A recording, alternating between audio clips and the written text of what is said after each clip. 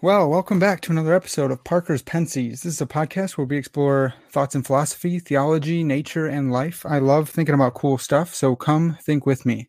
Today I have two special guests on to talk about Herman Bavinck and different aspects of his thoughts.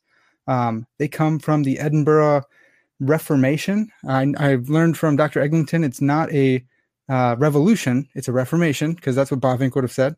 I also learned it's not Bavinck, but I'm an American swine, so I say Pensies instead of Ponces, and I say Bavinck instead of Bavinck or anything like that.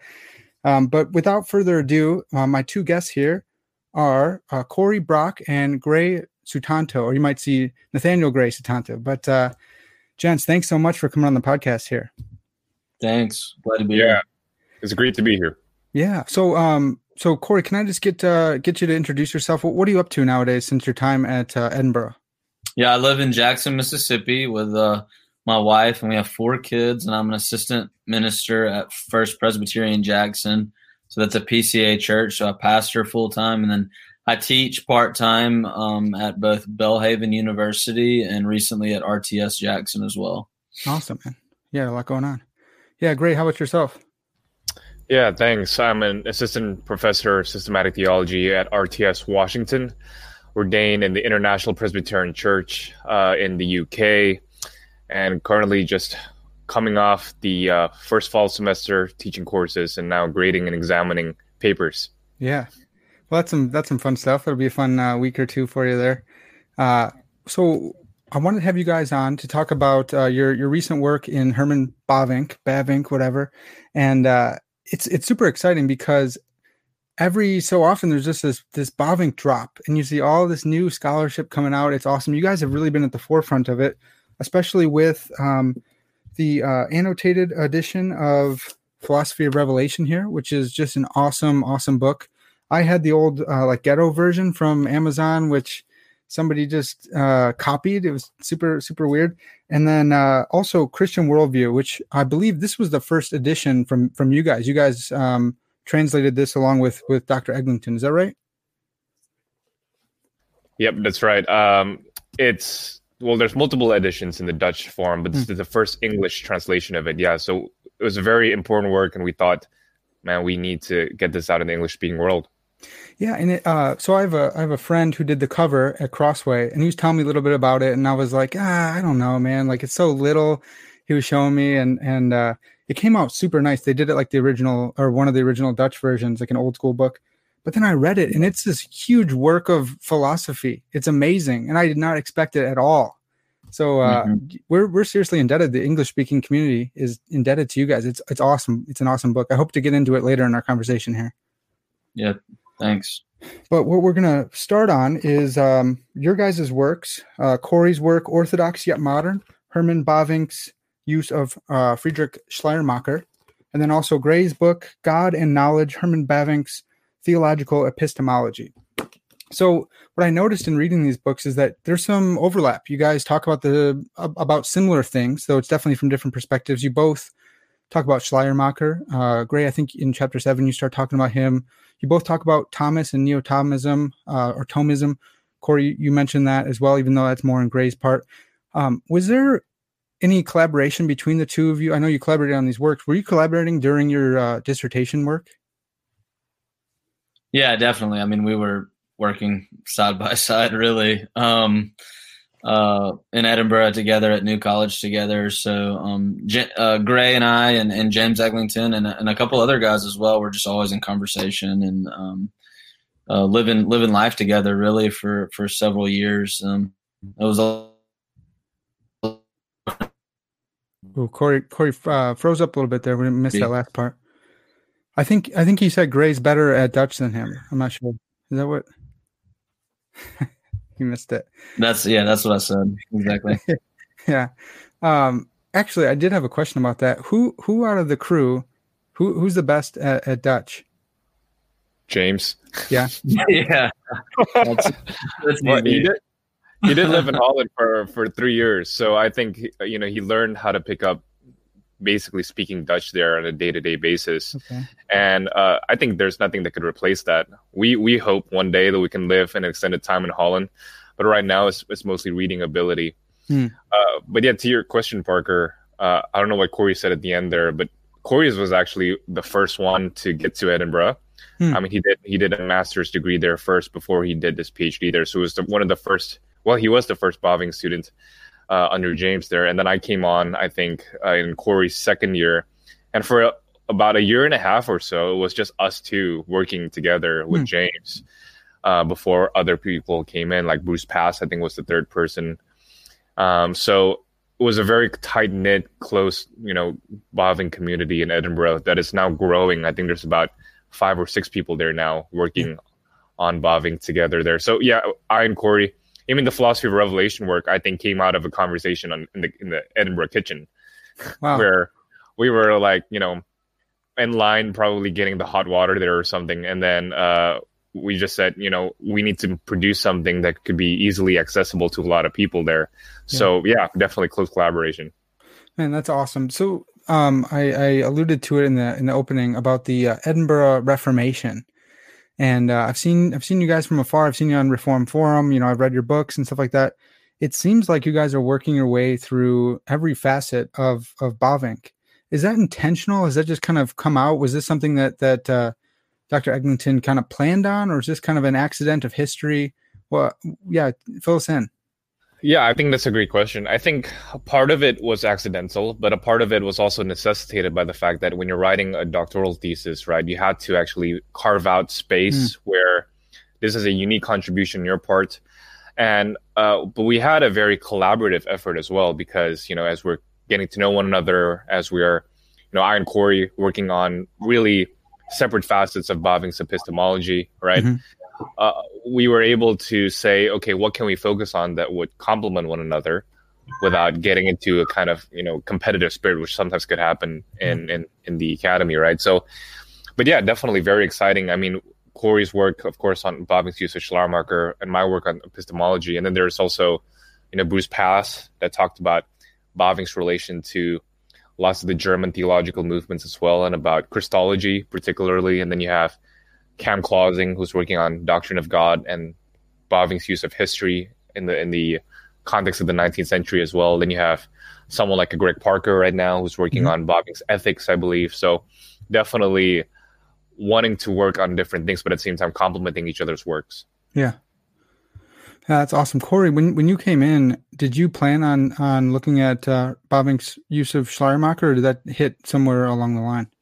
No, I didn't know exactly. I knew I wanted to work in Dutch theology when I got there, and that came about just from a lot of time reading the text and a lot of searching and reviewing. But no, I did not know. It was something I came to over my course of just the first year of being over there. Okay. That's awesome. So before we get too much further in, there's a couple just introductory things that we should talk about. One is, who is Herman Bavinck, for someone who just stumbled upon this podcast, and what are his dates? Come on, you guys, or both you guys, who was he, and when do we locate him at? But his dates are 1854 to 1921. He's Dutch. He was born, raised in the Netherlands, lived in the Netherlands his whole life.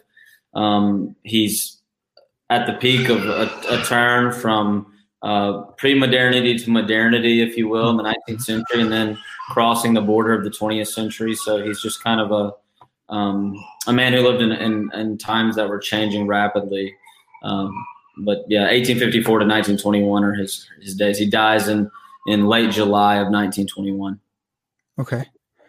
Well, I think what's so interesting about Bavinck is that it seems like he kind of got lost for like 100 years, and then he's showing back up through, largely through your guys' work over there in Edinburgh, and he's right back in the conversation, and it's applicable. And even though it's old, it's new, which is amazing. And I think a big part of that is the organic motif.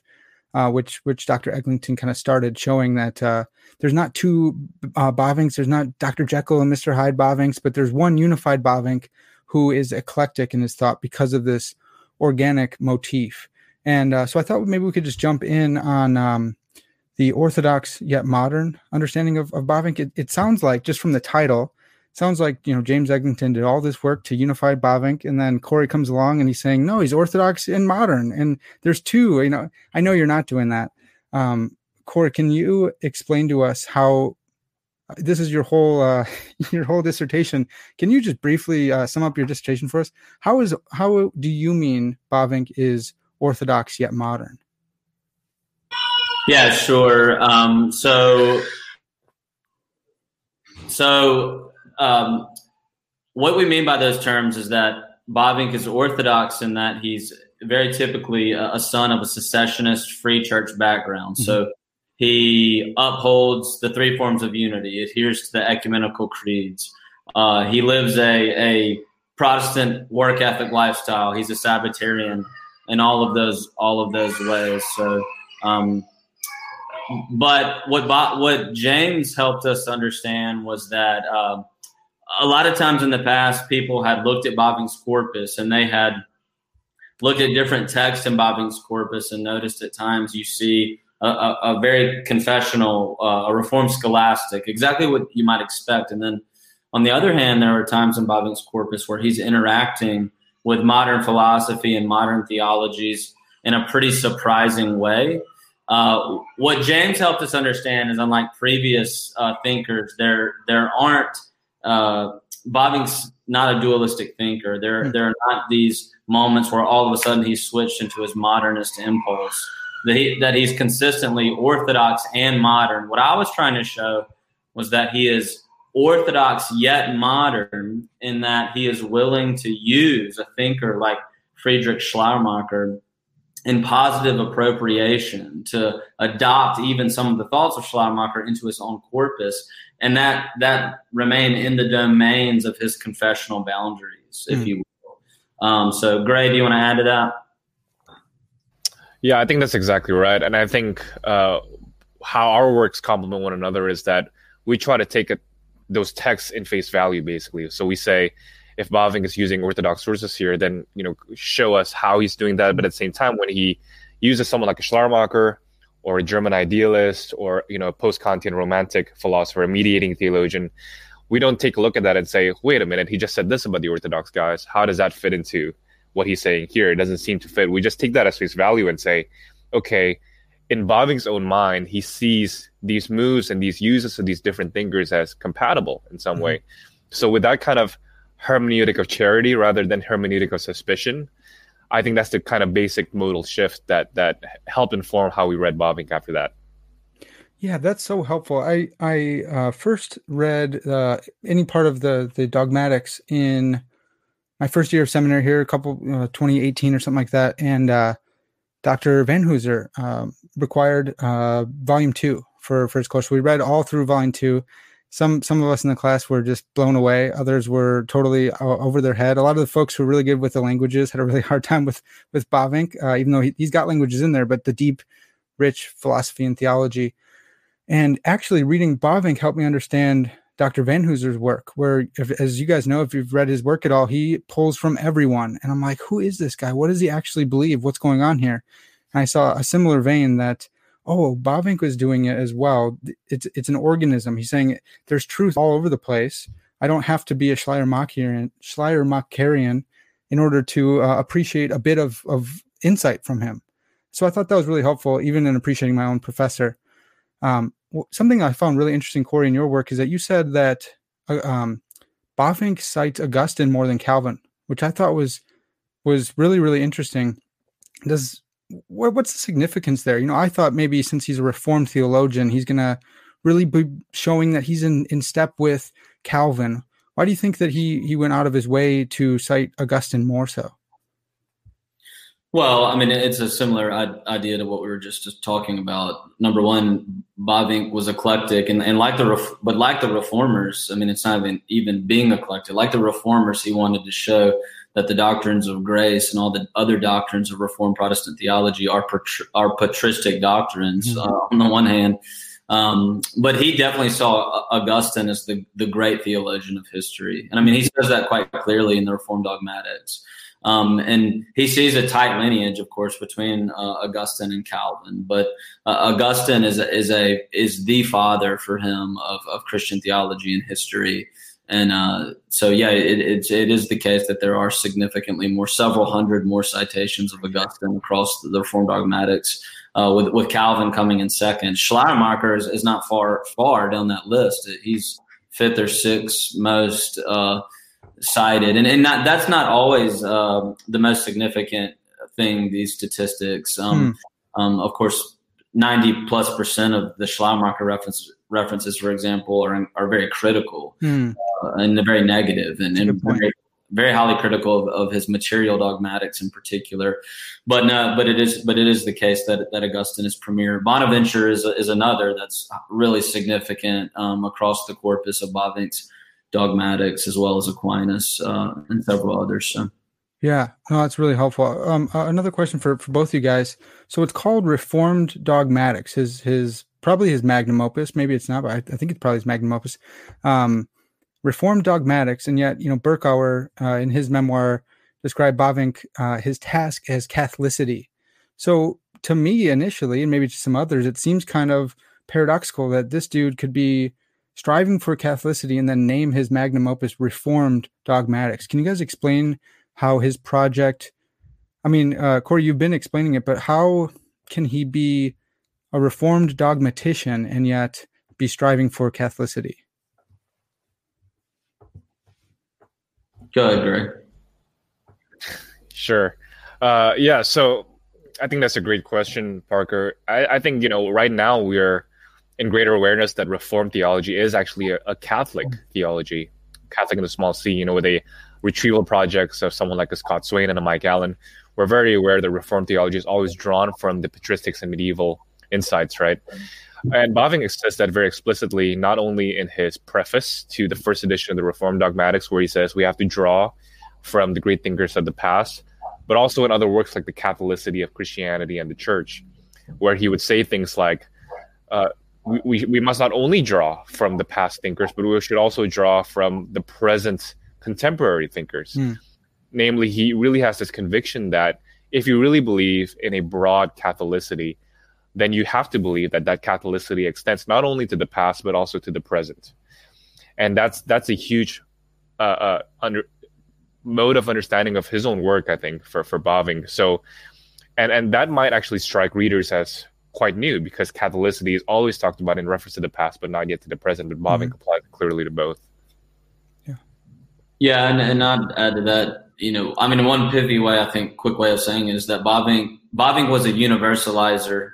He always was going broad rather than narrow, and part of that was to for him search for God's truth wherever it could be found. It didn't matter who the author was, as long as he could find truth. And for him, revelation is ubiquitous. He extends the domain of general revelation in particular in his corpus, and in doing that, he finds so much more value in broader study and willingness to interact with sources that one wouldn't commonly interact with coming from his context, precisely because of his adherence to this concept of Catholicity. That Catholicity is an attitude, but it's a reality as well of the fact of God's revelation to the world and of the church's scope. And in so many ways, this idea of the Catholic and the universal kind of cohere in both how we act and think and write and interact and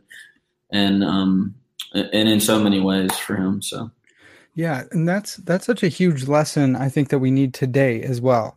We can still be Reformed, we can still be Calvinistic, we can still have convictions, but we should also, the church is universal, and God has his people in all sorts of different denominations. And that's something that I want to learn from Bavinck. I want to be firm in my convictions, and I want to extend olive branches where I can. And I want to, I want to be unified, like Christ says his church will be. And I think that's something so fantastic about Bavinck, who held such strong convictions and yet could appropriate even from Schleiermacher, which is kind of crazy.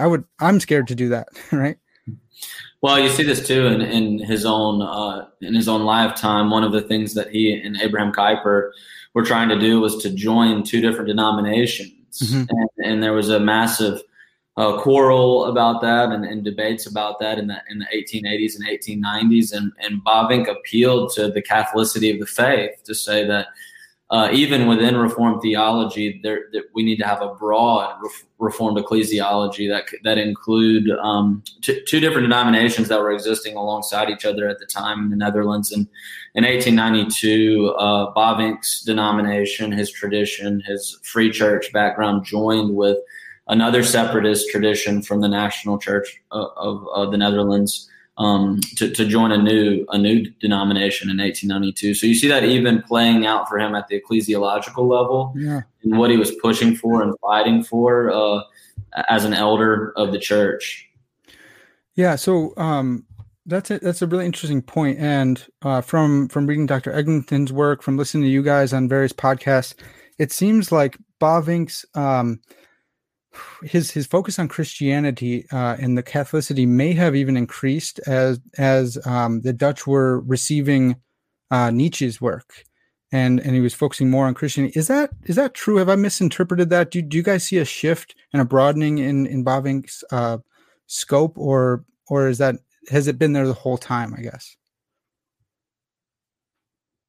Yeah, that's a great question. I do think that, James's biography particularly has shown that Bavinck, alongside with his works on Reformed theology and Calvinism, started to focus as well on defending Christianity as a whole, that the Christian faith is the broad and capacious vision of life and reality that is in direct contrast to a kind of Nietzschean holistic nihilism that you would get to the turn to the 20th century, right? So I think that's definitely the case. And also just in his philosophical and apologetic interests, he wanted to show the relevance of the Christian faith in all areas of life very clearly. So, he did works on pedagogy, works on adolescence, works on classical education, social relationships, ethics, and so on. At the later end of his career, I think that's part of his desire to show that Christianity continues to make claims about public realities and is continually relevant despite the challenges of modernity and also of nihilism. Yeah, that's so huge. What a gigantic figure. So crazy because, I got his essays too, and he's got essays on psychology, and he's got it all over the map. He's just this polymath of a dude who, I would say he's very, very philosophical, but he's very rigorous and very theological as well, to get into all aspects of the human personality, human psyche, which he also incorporates these modern terms, as Cory, you showed in your work, of self, subject, ego, consciousness, which are very a modern understanding of the self, and that's where he starts to appropriate from Schleiermacher and Schleiermacher's modernity.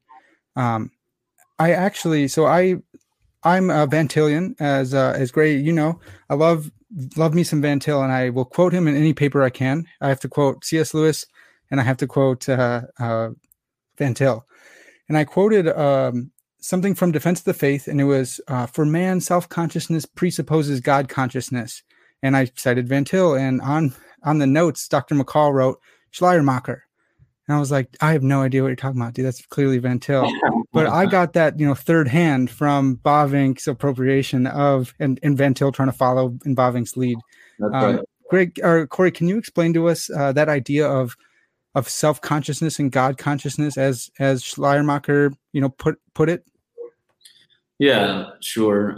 Well, on the one hand, self-consciousness is just an immediate awareness of oneself as a self, as an I.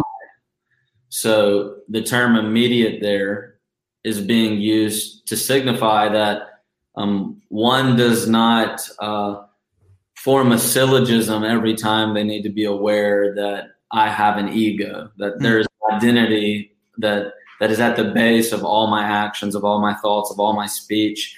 We do not think that into existence. It is not the case that I think, therefore I know I am. No, it's that I am, and I am thinking all the time. And there is an immediate intuition, an immediate consciousness of me being me. And what Bavinck saw in Schleiermacher in the notion of immediate self-consciousness is a big emphasis on the givenness of the self, contra other Enlightenment expressions of where the self comes from. So, for example, without getting into the details of this, because it's quite difficult, but Kant, as Schleiermacher critiqued Kant, as Bavinck critiqued Kant, as many have critiqued Kant, lost the self in the midst of consciousness. And the self became, for Kant, an illusion, like God, because the self is not an object of the senses, because the self can't be touched or tasted or felt in some kind of empirical way. Kant really gave up the self to an illusion, like he gave up both the concepts of God and the world. Well, Bavinck, as he says in Philosophy of Revelation very famously, it was Schleiermacher and not Kant that gave us a better sense of the self, not of autonomy, but of dependence. So with Schleiermacher, the early way of saying this, the easiest way of saying this is that Schleiermacher helped Bavinck see in a modern grammar, in a modern philosophical grammar, that there are good philosophical reasons for talking about how the self is given, it's received, it's not thought, or it's not autonomous, it's not an illusion. And of course, Bavinck had a reason. He said, well, I can tell you exactly why that is. It's because the self comes from God. It's the gift of God. And actually, Bavinck wants to go on from Schleiermacher's grammar of the immediate self-consciousness and move into how we can actually open up our concepts of general revelation, subjective general revelation, with this concept of immediate self-consciousness, of the givenness of the self, that there's actually a common operation of the spirit in that reality. So I can keep going about this for way too long, so I'm going to stop.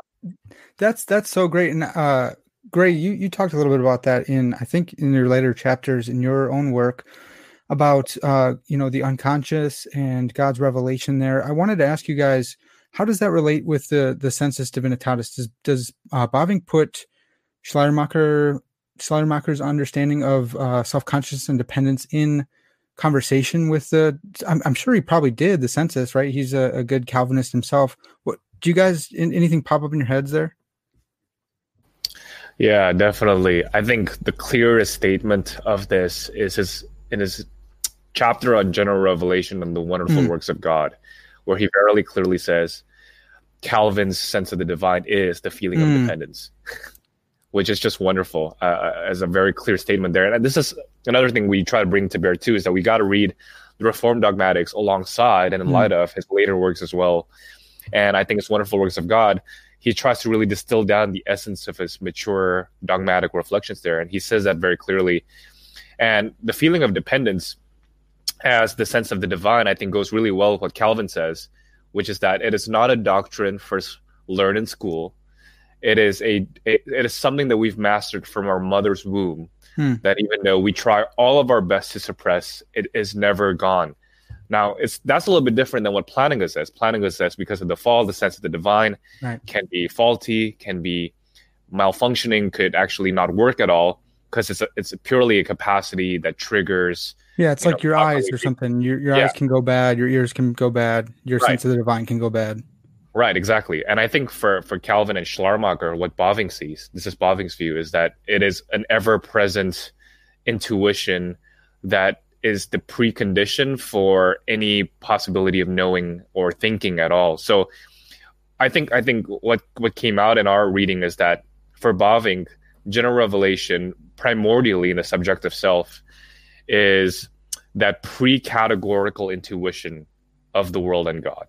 So by pre-categorical, that's a very technical term. It's a post-Kantian term that says that the intuitions from the world that are bare, that are in Kant's own thought, to be categorized by the categories of the mind.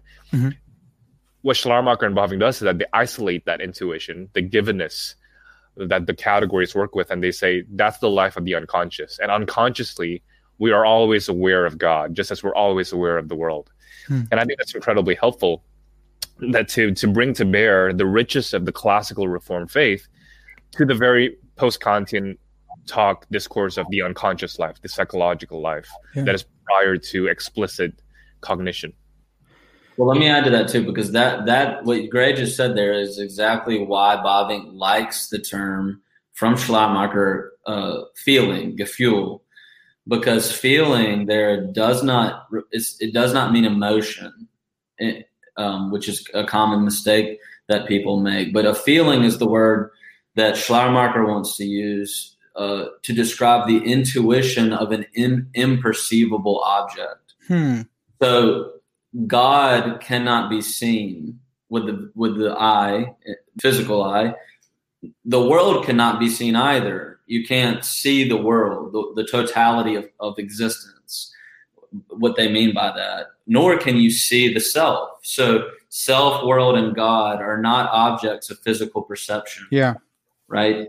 But from the earliest time as a child, as the Psalms put it, when the baby goes to mother's breast, they start to awaken as their self-consciousness awakens, they begin to awaken to both the fact of themselves and the fact of relative dependence on another human being.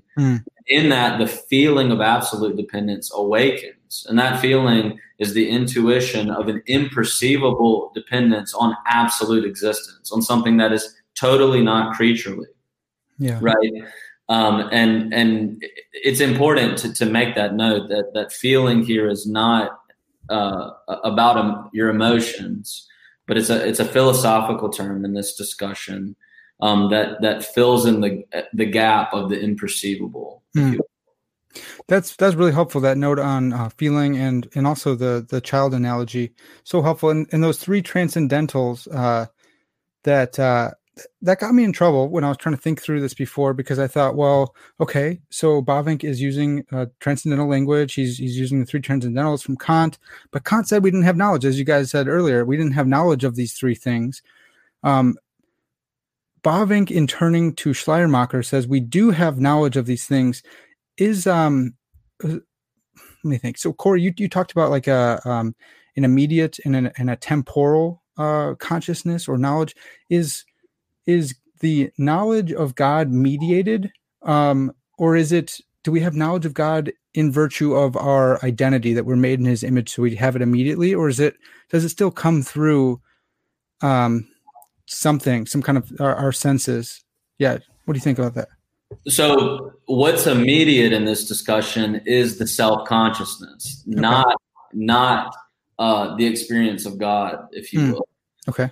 So of course, what's immediate is without any other mediation, I know I am being I, right? Mm-hmm. Because everything I do, the ego, my identity is coming forth. So in immediate self-consciousness, we experience the feeling of absolute dependence, mediated. We know this theologically. It's mediated by general revelation, by God's condescension, by God's determining to come into the world and to give life to me, right? So my self-consciousness in every moment is being upheld by the work of the Holy Spirit, right? And that is being mediated by God's condescended revelation, right? Of course, there's no immediate knowledge of God in the typical sense of dogmatic theology, right? We can't have an immediate knowledge of God as God is in Himself. Yeah. But that's mediated by His condescended revelation. But in this discussion of self-consciousness, what is immediate is consciousness of self. That's what's immediate. And then that experience of consciousness of self, that we are awoken to the feeling of absolute dependence on a holy other.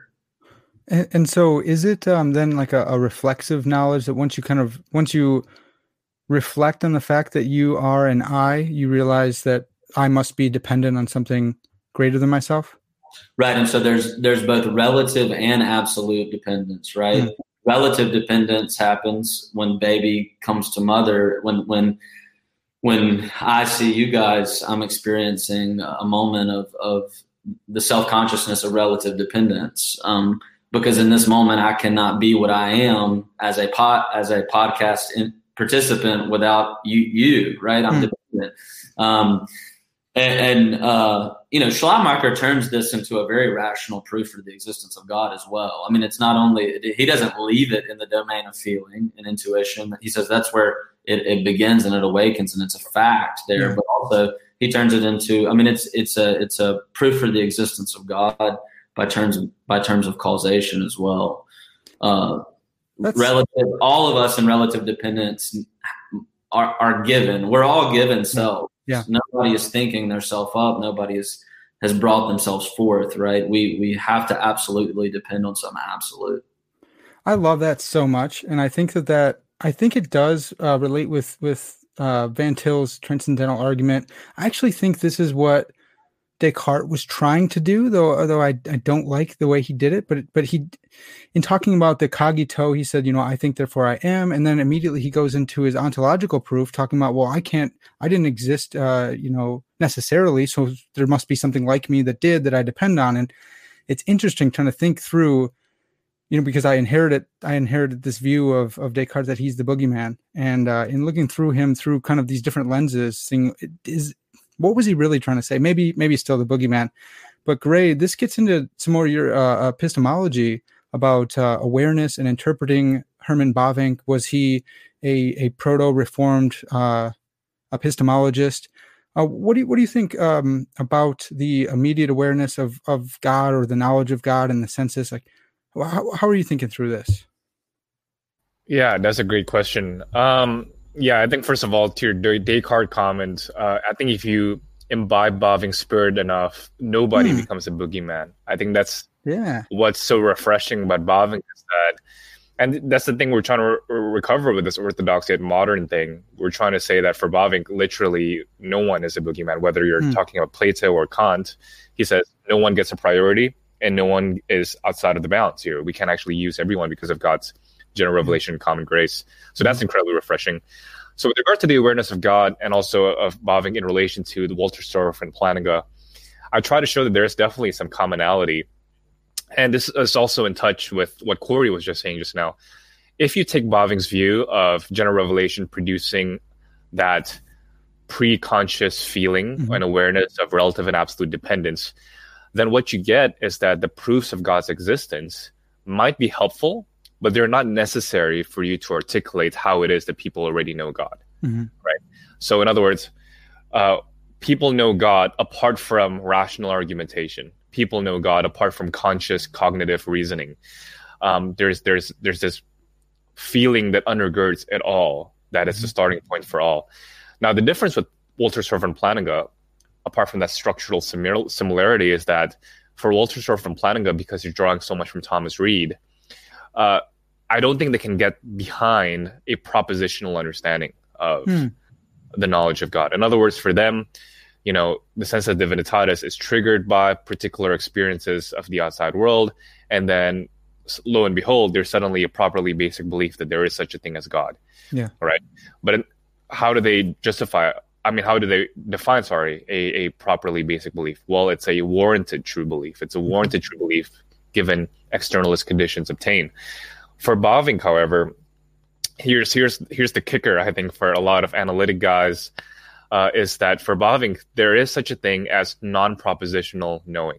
And this is really difficult to uphold. And I've actually tried to show in other works that Heideggerian language is useful here, that in our embodied awareness, there is a non-conceptual awareness of things that is yet not blind, right? And Heidegger's understanding, would be the example of the chess master who intuitively knows what to do apart from knowing exactly how he got there. It's you when you're thinking about your philosophy paper, but you're driving without thinking about it. And then you got home without even being aware that you got home, right? Your body knows things in such a way where even if your mind is completely somewhere else, you are aware of what you're doing in a teleological way, in a non-blind way.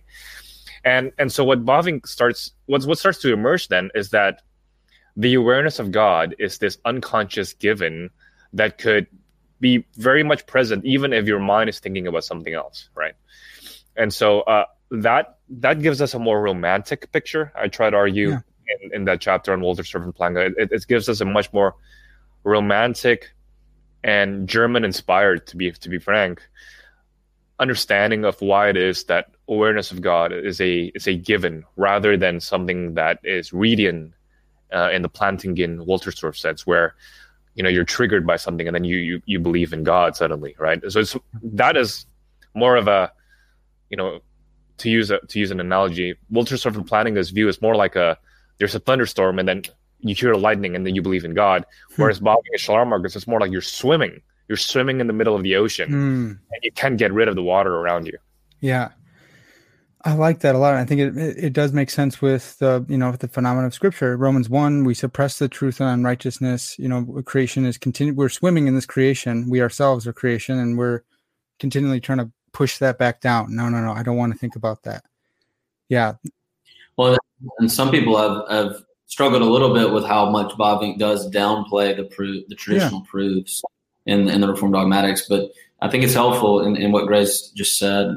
And all of this that we've been talking about really comes together to know that there's a philosophical grammar that's underlying his reasons for downplaying the traditional proofs. And really the philosophy that Gray's talking about right there makes so much sense of the whole picture of the trends of the Dutch theologies in general and modernity.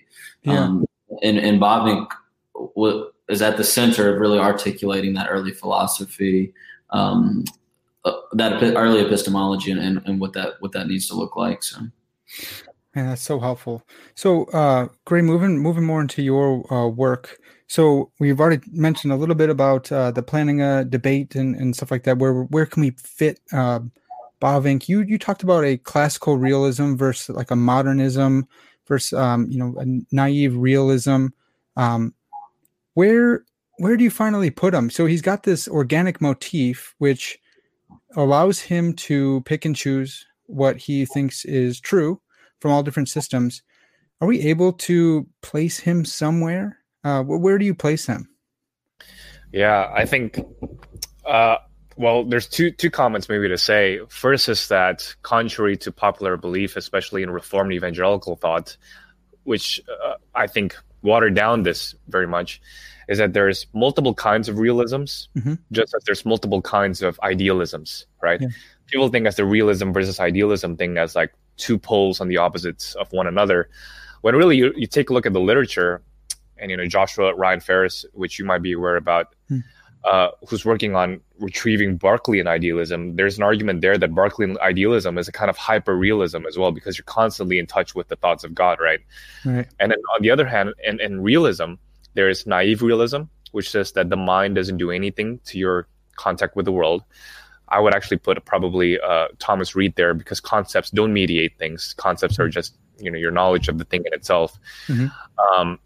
And then there's critical realism that says that the mind does play a role in influencing, constructing the knowledge that you have of reality, but at the same time, it still accesses reality. Yeah. And then in the idealist perspective, those are just two kinds of realism, there's more. But in the idealist perspective, there's subjective idealism, where ficta fits, where your knowledge of the world is really just willed by you in the kind of existential moment. Maybe the existentialist, the classical existentialist, we think about like Jean-Paul Sartre, maybe we could fit him there too. And then there's absolute idealist, where you have someone like a Hegel, and then you also have what I try to show in my work, an empirical idealist, which you're thinking to yourself, an empirical idealist, that doesn't make any sense. I thought an empiricist is necessarily a realist.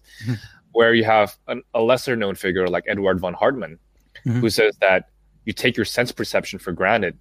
But how is it that your sense perception can perceive the world? Well, it's because yourself and the world participate in a greater reality, namely this unconscious absolute. So there's just multiple kinds. And it's almost like some idealists are talking about realism through different language, right? And so you got to really parse these things out.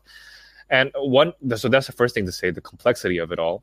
The second thing to say is what Bavinck himself says, which is in Philosophy of Revelation, chapter 3, where he actually argues against naive realism, which he calls naive naturalism there, this idea that your perceptions just perceive the thing in itself without any kind of mediation on the one hand, and subjective idealism on the other. So he says that his view is in between naive realism on the one hand and subjective idealism on the other. And so in this middle ground, you can use someone like an Edward von Hartmann, who says that you participate in a greater whole, and that's why you can know the thing.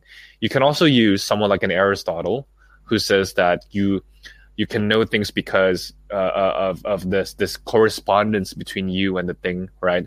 But then you could also use lots of other thinkers in between that doesn't compromise the fact that you can know the thing, but at the same time, there is a working of the mind that influences your knowledge of the thing. And there's so many thinkers you can use as long as you don't compromise those two poles, you want to say, with Bavinck. Yeah. So I don't want to identify him with just one particular thinker, but as long as that thinker doesn't compromise those two poles, he would freely use it. That's basically what we have to say. Yeah. So I've noticed that a lot of philosophers and Christian philosophers want to call everyone a critical realist. C.S. Lewis, he was a critical realist. Just toss them all in there.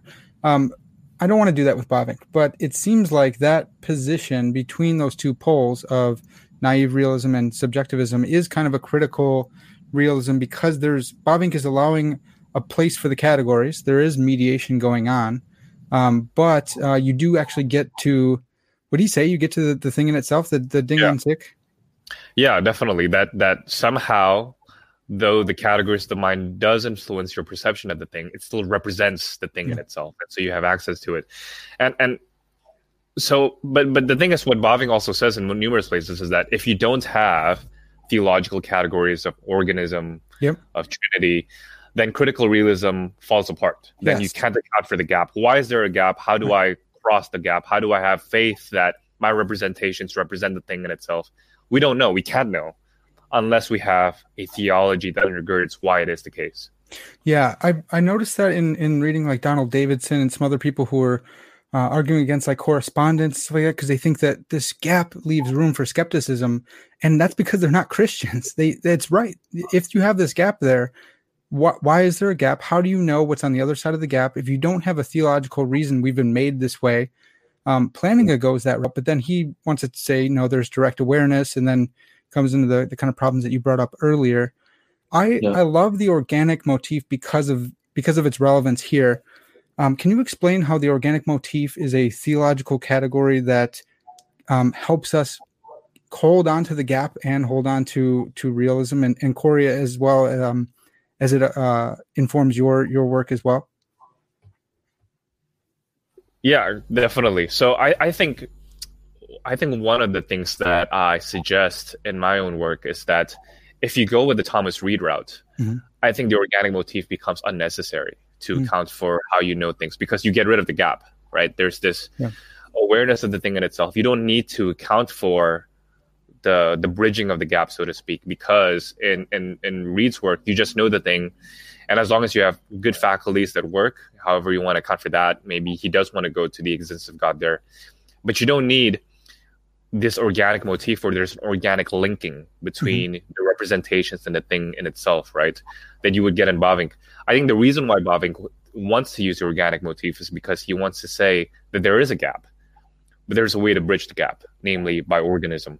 And why is there an organic link between the two of you? Because the whole world is shaped in this organic way where things are diverse realities. They're linked to one another. They're connected to one another.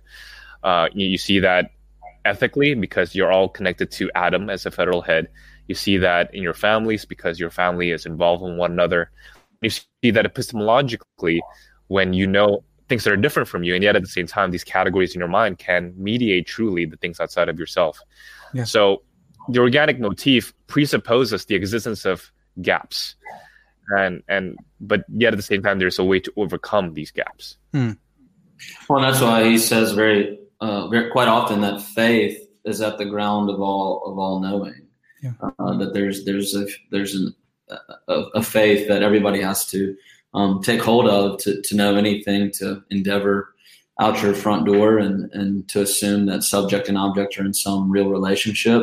Yeah. But to put it real simply, he says that the Logos is the maker and mediator of both subject and object. Mm-hmm. And that there's a gap, and the answer is that the Son of God mediates the knowing activity of the knower and the fact of the objective world outside of them, and unites them organically at all times. It's an operation of common grace, and that means that the self and knowledge are both gifts of God given in God's common grace to the world. So, it's so exciting. I love it so much.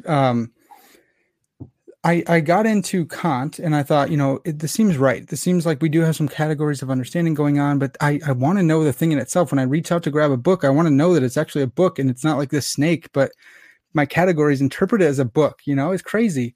And Bavinck provided that organic motif, which makes sense of it. And Ronald Nash, he tried to do this with Gordon Clark back in the day and say that Gordon Clark had this preformation theory, that we were preformed for the world. And so the reason we have holes in our mind for square pegs, and we have square pegs out there that we can put in, was because we were preformed. And Clark said no. But really, Bavinck is saying that we live in this organic whole. We've been made for this world, and this world's been made for us. We all fit together, and it gets me all excited because Hume criticized Berkeley or one of the dudes, and saying, we don't live in this mechanistic world. Maybe we live in maybe the world's like a giant carrot.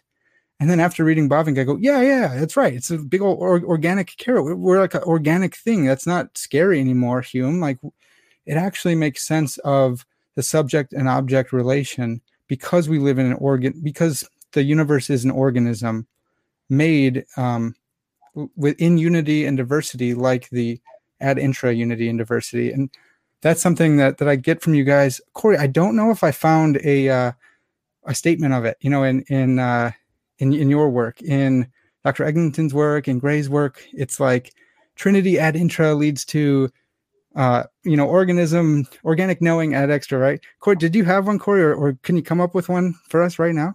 You mean a little pithy organic? That's right. No. I just stood on the grounds of the one James already wrote, and what I did was do it more of on a theological method dictum that says that that Bavinck is orthodox yet modern, that there's no getting outside of that domain at this point. Those are the categories one now has to work in. Yeah. So that's what I tried to establish. So. Yeah, we did a great job on that. Yeah, another thing to say too to that, Parker, is that with Bavinck's approach, and Cory, I wonder what you think about this too. I think he was actually quite ad hoc and pragmatic about it. I think he's saying, given these post-Kantian conditions, here's what we can say, given our theology, given our Trinitarianism. And I think what you start to do therefore with Bavinck is that you never reject a particular new movement. You actually say, how can I use my theological categories to speak into this new philosophical movement with its own philosophical grammar under its own terms oftentimes. And so if another movement came about epistemologically, I think Bavinck would probably do the same, but something different in correspondence. Like if you were around today and he was seeing, I think, analytic theology and analytic philosophy, he would try to speak into that too, using analytic categories and terms as well. And I think if you don't have this organic way of seeing things as Catholicity that Bavinck has, what you're going to end up doing is say, man, Kant is really doing something different, and we just got to go back. Yeah. We just got to reject everything here for the last 150 years or so in Bavinck's own day and go back to 17th century, 14th century, whatever, or ancient world, right? Philosophy. You want to just retrieve stuff from there. And I think what Bavinck would say is you're cutting yourself off from the modern milieu. You're cutting yourself off from the riches of God's common grace, even in the present day. And that's such a relieving and open and freeing way, I think, of doing theology and philosophy. It's really exciting. Well, that's why dogmatics has to be rewritten for each generation, because it needs to be in the grammar of the day, answering the questions of the day. And there was a conference some time ago asking, is Bavinck's dogmatics for today? And I think if Bavinck was around to answer that question, he would say in a way, no. It's a model. And of course, insofar as we're going to absolutely uphold the confessional truths that he upholds theologically, yes, but what he's given us is a model of a theological method. for as we construct dogmatics in our own time. So I agree with that. Well, so Cory, on that note, and Gray, Dr. Eglinton wanted to ground the organic motif in Reformed theology, going back to Calvin. And I wrote a review of it, and I said, that was probably his weakest argument of the book. His argument was full of strong arguments, and I wrote it from a call. I had to write something negative. Was the organic motif something that I think you guys are probably going to say no? Was that something that came along that he appropriated from the post-Kantians, or was that did he appropriate the language in order to make sense of a Reformed thing? Can you guys explain that for the audience? Yeah, definitely. I think that the language of it came from a post-Kantian, it's idealist context. It's pretty much ubiquitous. So any post-Kantian idealist, romantic, even someone like a Schleiermacher, you take a look at his speeches, he talks about the organic world, the organic self all the time. Mm-hmm. And then you go to Eduard von Hartmann, again, the German absolute empiricist idealist. He uses it all the time. So it's ubiquitous in the 19th century. And then Kuyper uses it ubiquitously. I mean, you can't turn a page in Kuyper where he doesn't talk about something organic versus something mechanical. And I think what Kuyper and Bavinck were up to is basically to say, hey, there's a lot of good here in these romantic ways of talking about the organic. Can we look back in our own Reformed confessional heritage and actually show to this romantic world of the organic that Reformed theology can provide a more robust and more rational, more satisfying organicism than the very people that came up with organicism in the first place. Yeah. And I think, Parker, you mentioned, Dr. Van Hooser's work earlier too, and understanding his work. I think whoever you find today who are attacked by both the left and the right, that's someone who is imbibing Bavinck's and Kuyper's organic vision. Because when Bavinck and Kuyper used this kind of language, they were attacked by both left and right. They say, hey, you're sounding like a modern here by those who are more conservative. You've been polluted by Leiden, maybe, or you're too engaged in culture. Well, you got to go back to your Dutch Orthodox roots. But then the more progressive or liberal idealist, theologians and philosophers would say, no, you guys are just talking about this in our language, but you guys are just fundamentalists. You guys are just Calvinists. What are you doing? And I think which theologian and philosopher today are being attacked in the same way? Conservatives are saying you're way too compromising. But then, the more liberal guys are saying you're way too conservative. You're not really one of us. Yeah. Who's in that kind of mold? And I do think that kind of theologian that you can think of, I don't know, you could probably name a few, Parker. That's someone who's imbibing that kind of spirit. Yeah. Pastorally, I do think Tim Keller comes to mind, but that's just me. You just triggered all the audience. I know.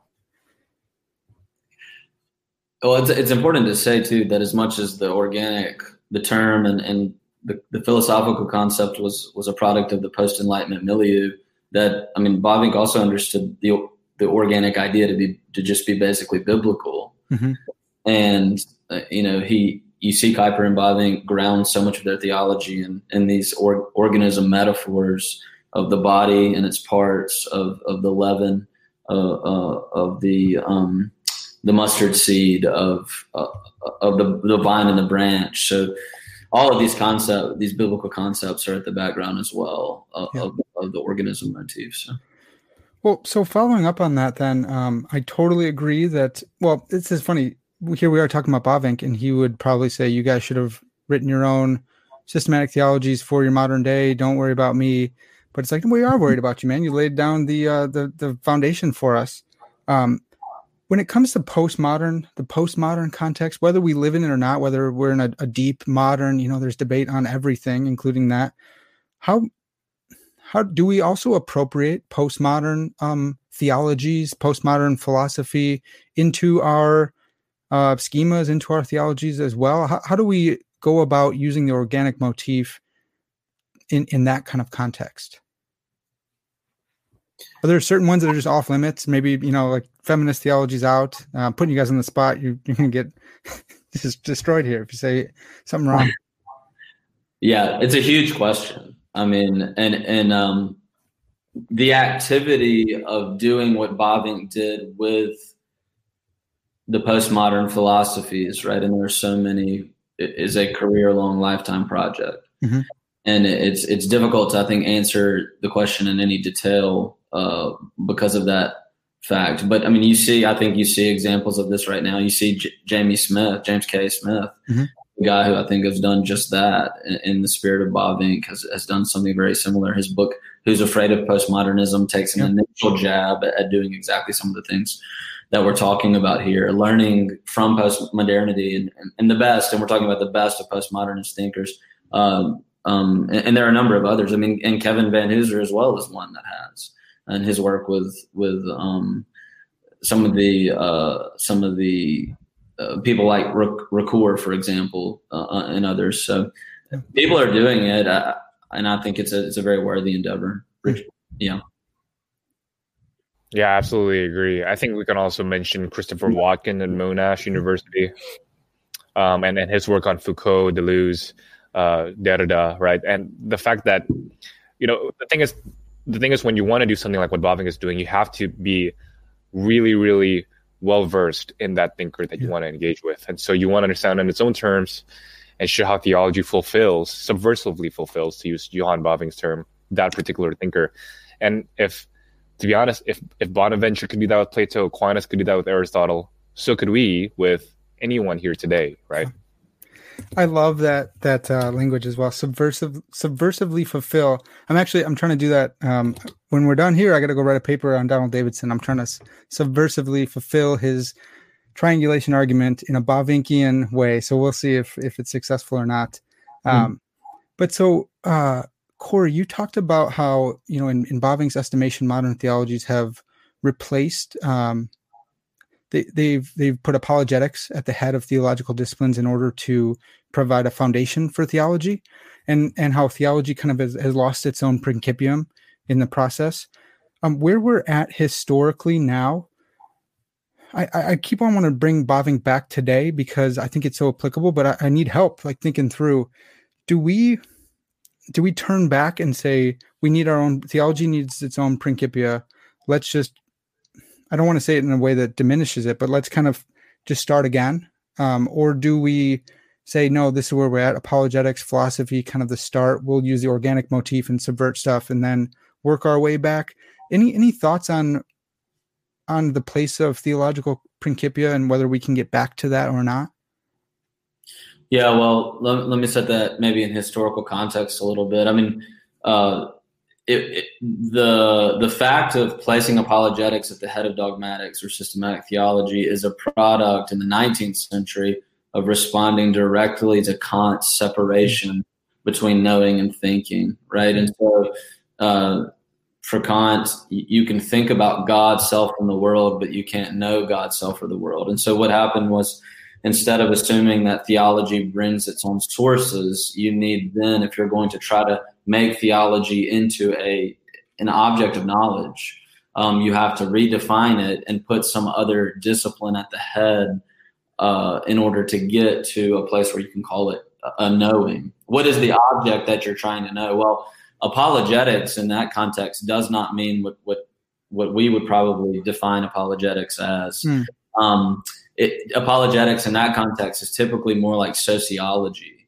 It's trying to say, well, let me show you about the facts of the development of the church in history in order to find a new basis to call theology knowledge. And so, for example, Schleiermacher puts apologetics at the beginning of his work in order to say that the historical church is a church that confesses Jesus Christ of Nazareth consistently throughout its history. And so if we want to develop a theology that's actually knowing something, we can learn and know the consciousness of the historical church in its development.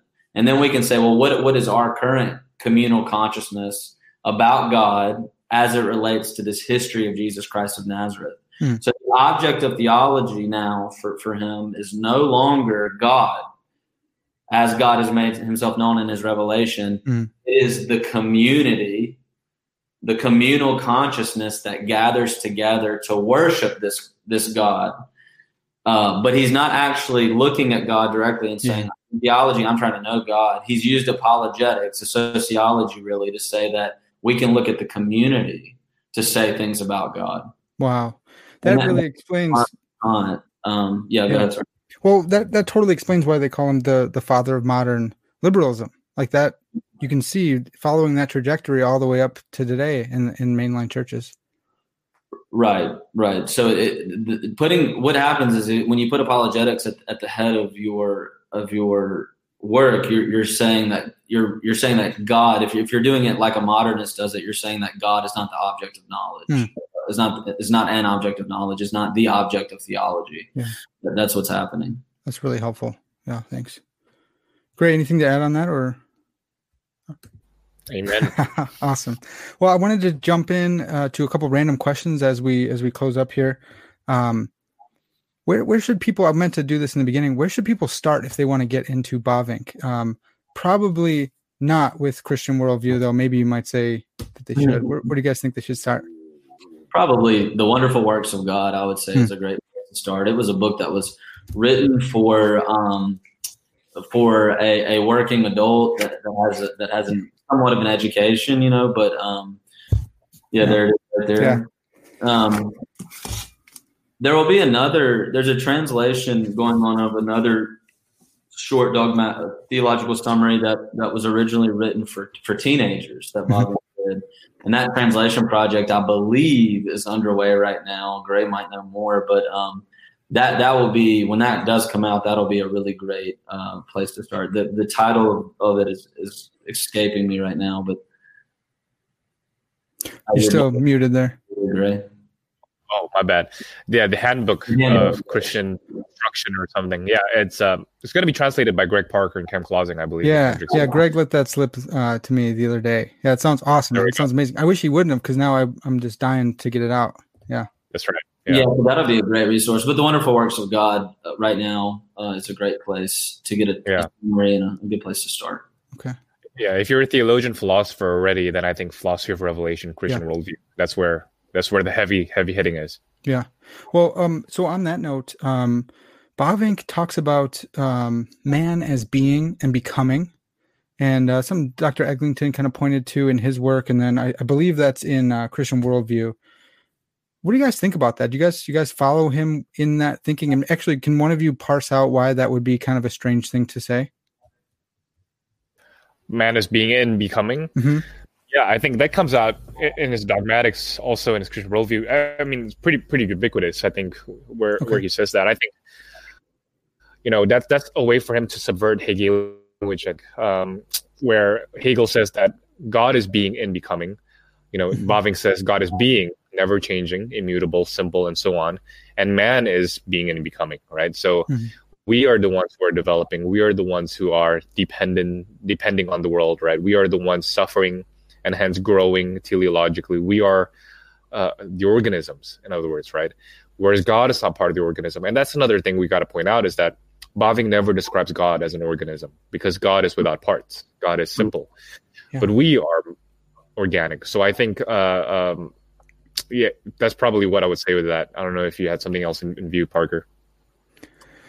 Yeah, Cory, do you want to jump in?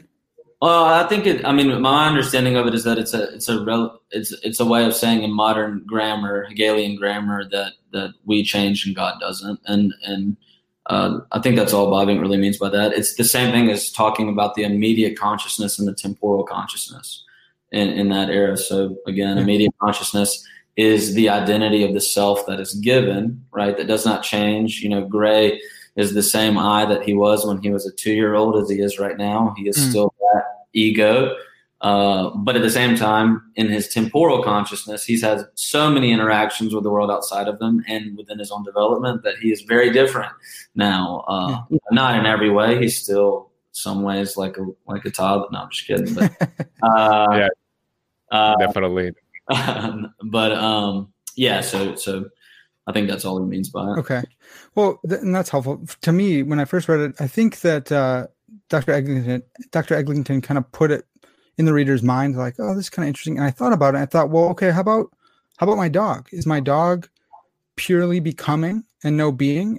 Is my being in reference to being an image bearer of God? There's something eternal about me, my eternal soul, even though it has a begin point, has no end point. Whereas maybe my dog doesn't have a soul, and my dog is just becoming. Is the rest of creation becoming, and just man is because we're image bearer of God, we are being and becoming. Is there anything there, or is he's just using that terminology to talk about immediate consciousness and temporal awareness kind of stuff? Gray's an expert on animal eschatology, so not animals in general, just puppy eschatology. So it's Okay. very no. Well, interesting questions. Yeah, I think the answer to that is I don't know. I think it depends on where you view the animal world and self-consciousness with regard to the animal world, and there's probably a debate out there about that. Yeah, there's a couple of debates out there, especially as people become more and more comfortable with dog mom language. The debates get hotter and hotter.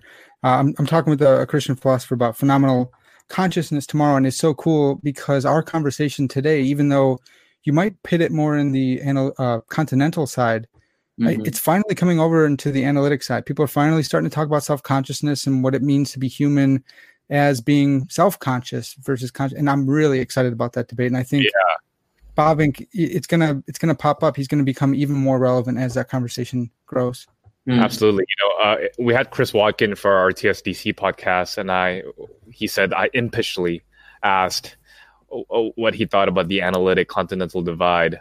And he said very wryly, he said, the analytic continental divide is so 1990s. He says there's so much more cross-pollination now. I mean, on my shelf there, I think there's a book by, I can't remember his name. I got to look at it, but basically Hegel for analytic philosophy or something, or Hegel after analytic philosophy. And so there's a lot more cross-pollination. Kevin Hector's book, Theology, the Theology of Modernism, I think, for OUP's analytic theology series. Okay. That book is really an exposition of Schleiermacher, Hegel, and Kant in analytic terms.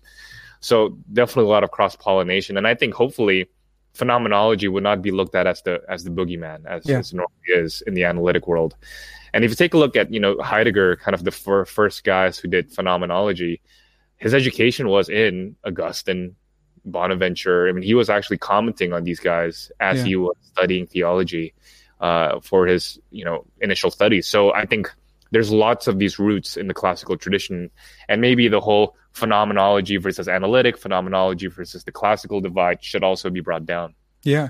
Well, I'm looking forward to it. I think it's happening, and I'm excited to see Bavinck be put in conversation or be brought back into that conversation as well. I wanted to ask you guys real quick if you could, both of you could lay out the different principiums, ascendi, cognoscendi, internum, externum, just for my listeners. It's really cool language, and I don't want them to be scared of that. I want them to grab onto that. Can you guys explain what those terms mean?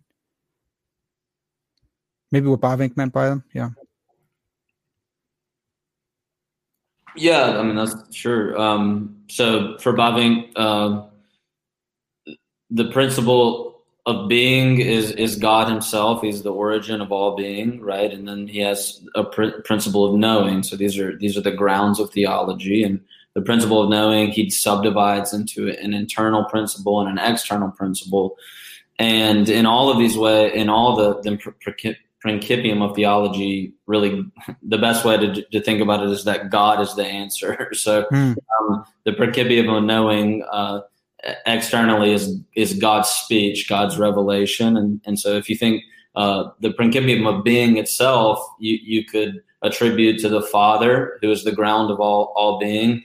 And the principium of knowing externally in Revelation is the work of the Son, who is the Logos, the speech of God. And then there's principium internum, that's the revelation of God's self to the self by the work of the Holy Spirit. So the Holy Spirit receives the speech of the Son, of God through the Son in the human self. And so you have the work of Father, Son, and Spirit ad extra in that revelatory frame that creates the framework of all theology. That's good. And that ties back in again to the organic motif, because well, as the pithy saying goes, Trinity ad intra, not necessitates, leads to, or Gray, you use it. What is it? Trinity.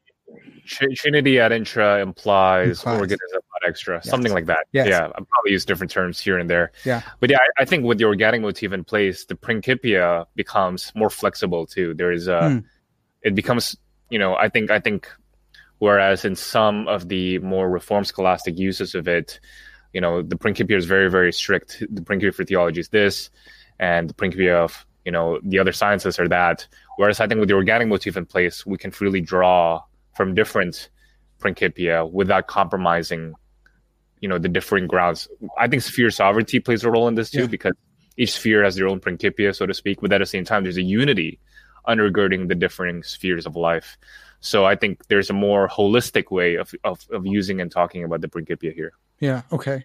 And so in the organic, in viewing, we don't want to say God is organic, but God is unity and diversity in that he is Trinity ad intra. And there we find, Van Til says, equal ultimacy of unity and diversity. But then Bavinck says in creation, there is a priority of the whole against the part, that unity comes first.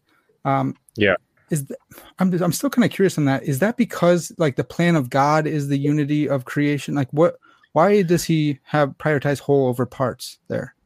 Yeah, great question. I think if you take a look at RD2, his argument on creation there, he talks about the unity of the will of God, that the Trinity has one will, right? There's no three wills, no order of authority and submission to all of you EFS triggery folks there. No order in Bavinck. There's only one will in God, and that unity of will means there's a unity in creation. Because for some reason, he really tethers the two here together. And I think that's pretty much in keeping with classical Orthodox doctrine of God and creation. And so with regard to creation, I think definitely the diversity of parts in creation is relativized by, is undergirded by a greater unity that upholds it all. And I think ultimately Bavinck says Christians are better able to account for that unity.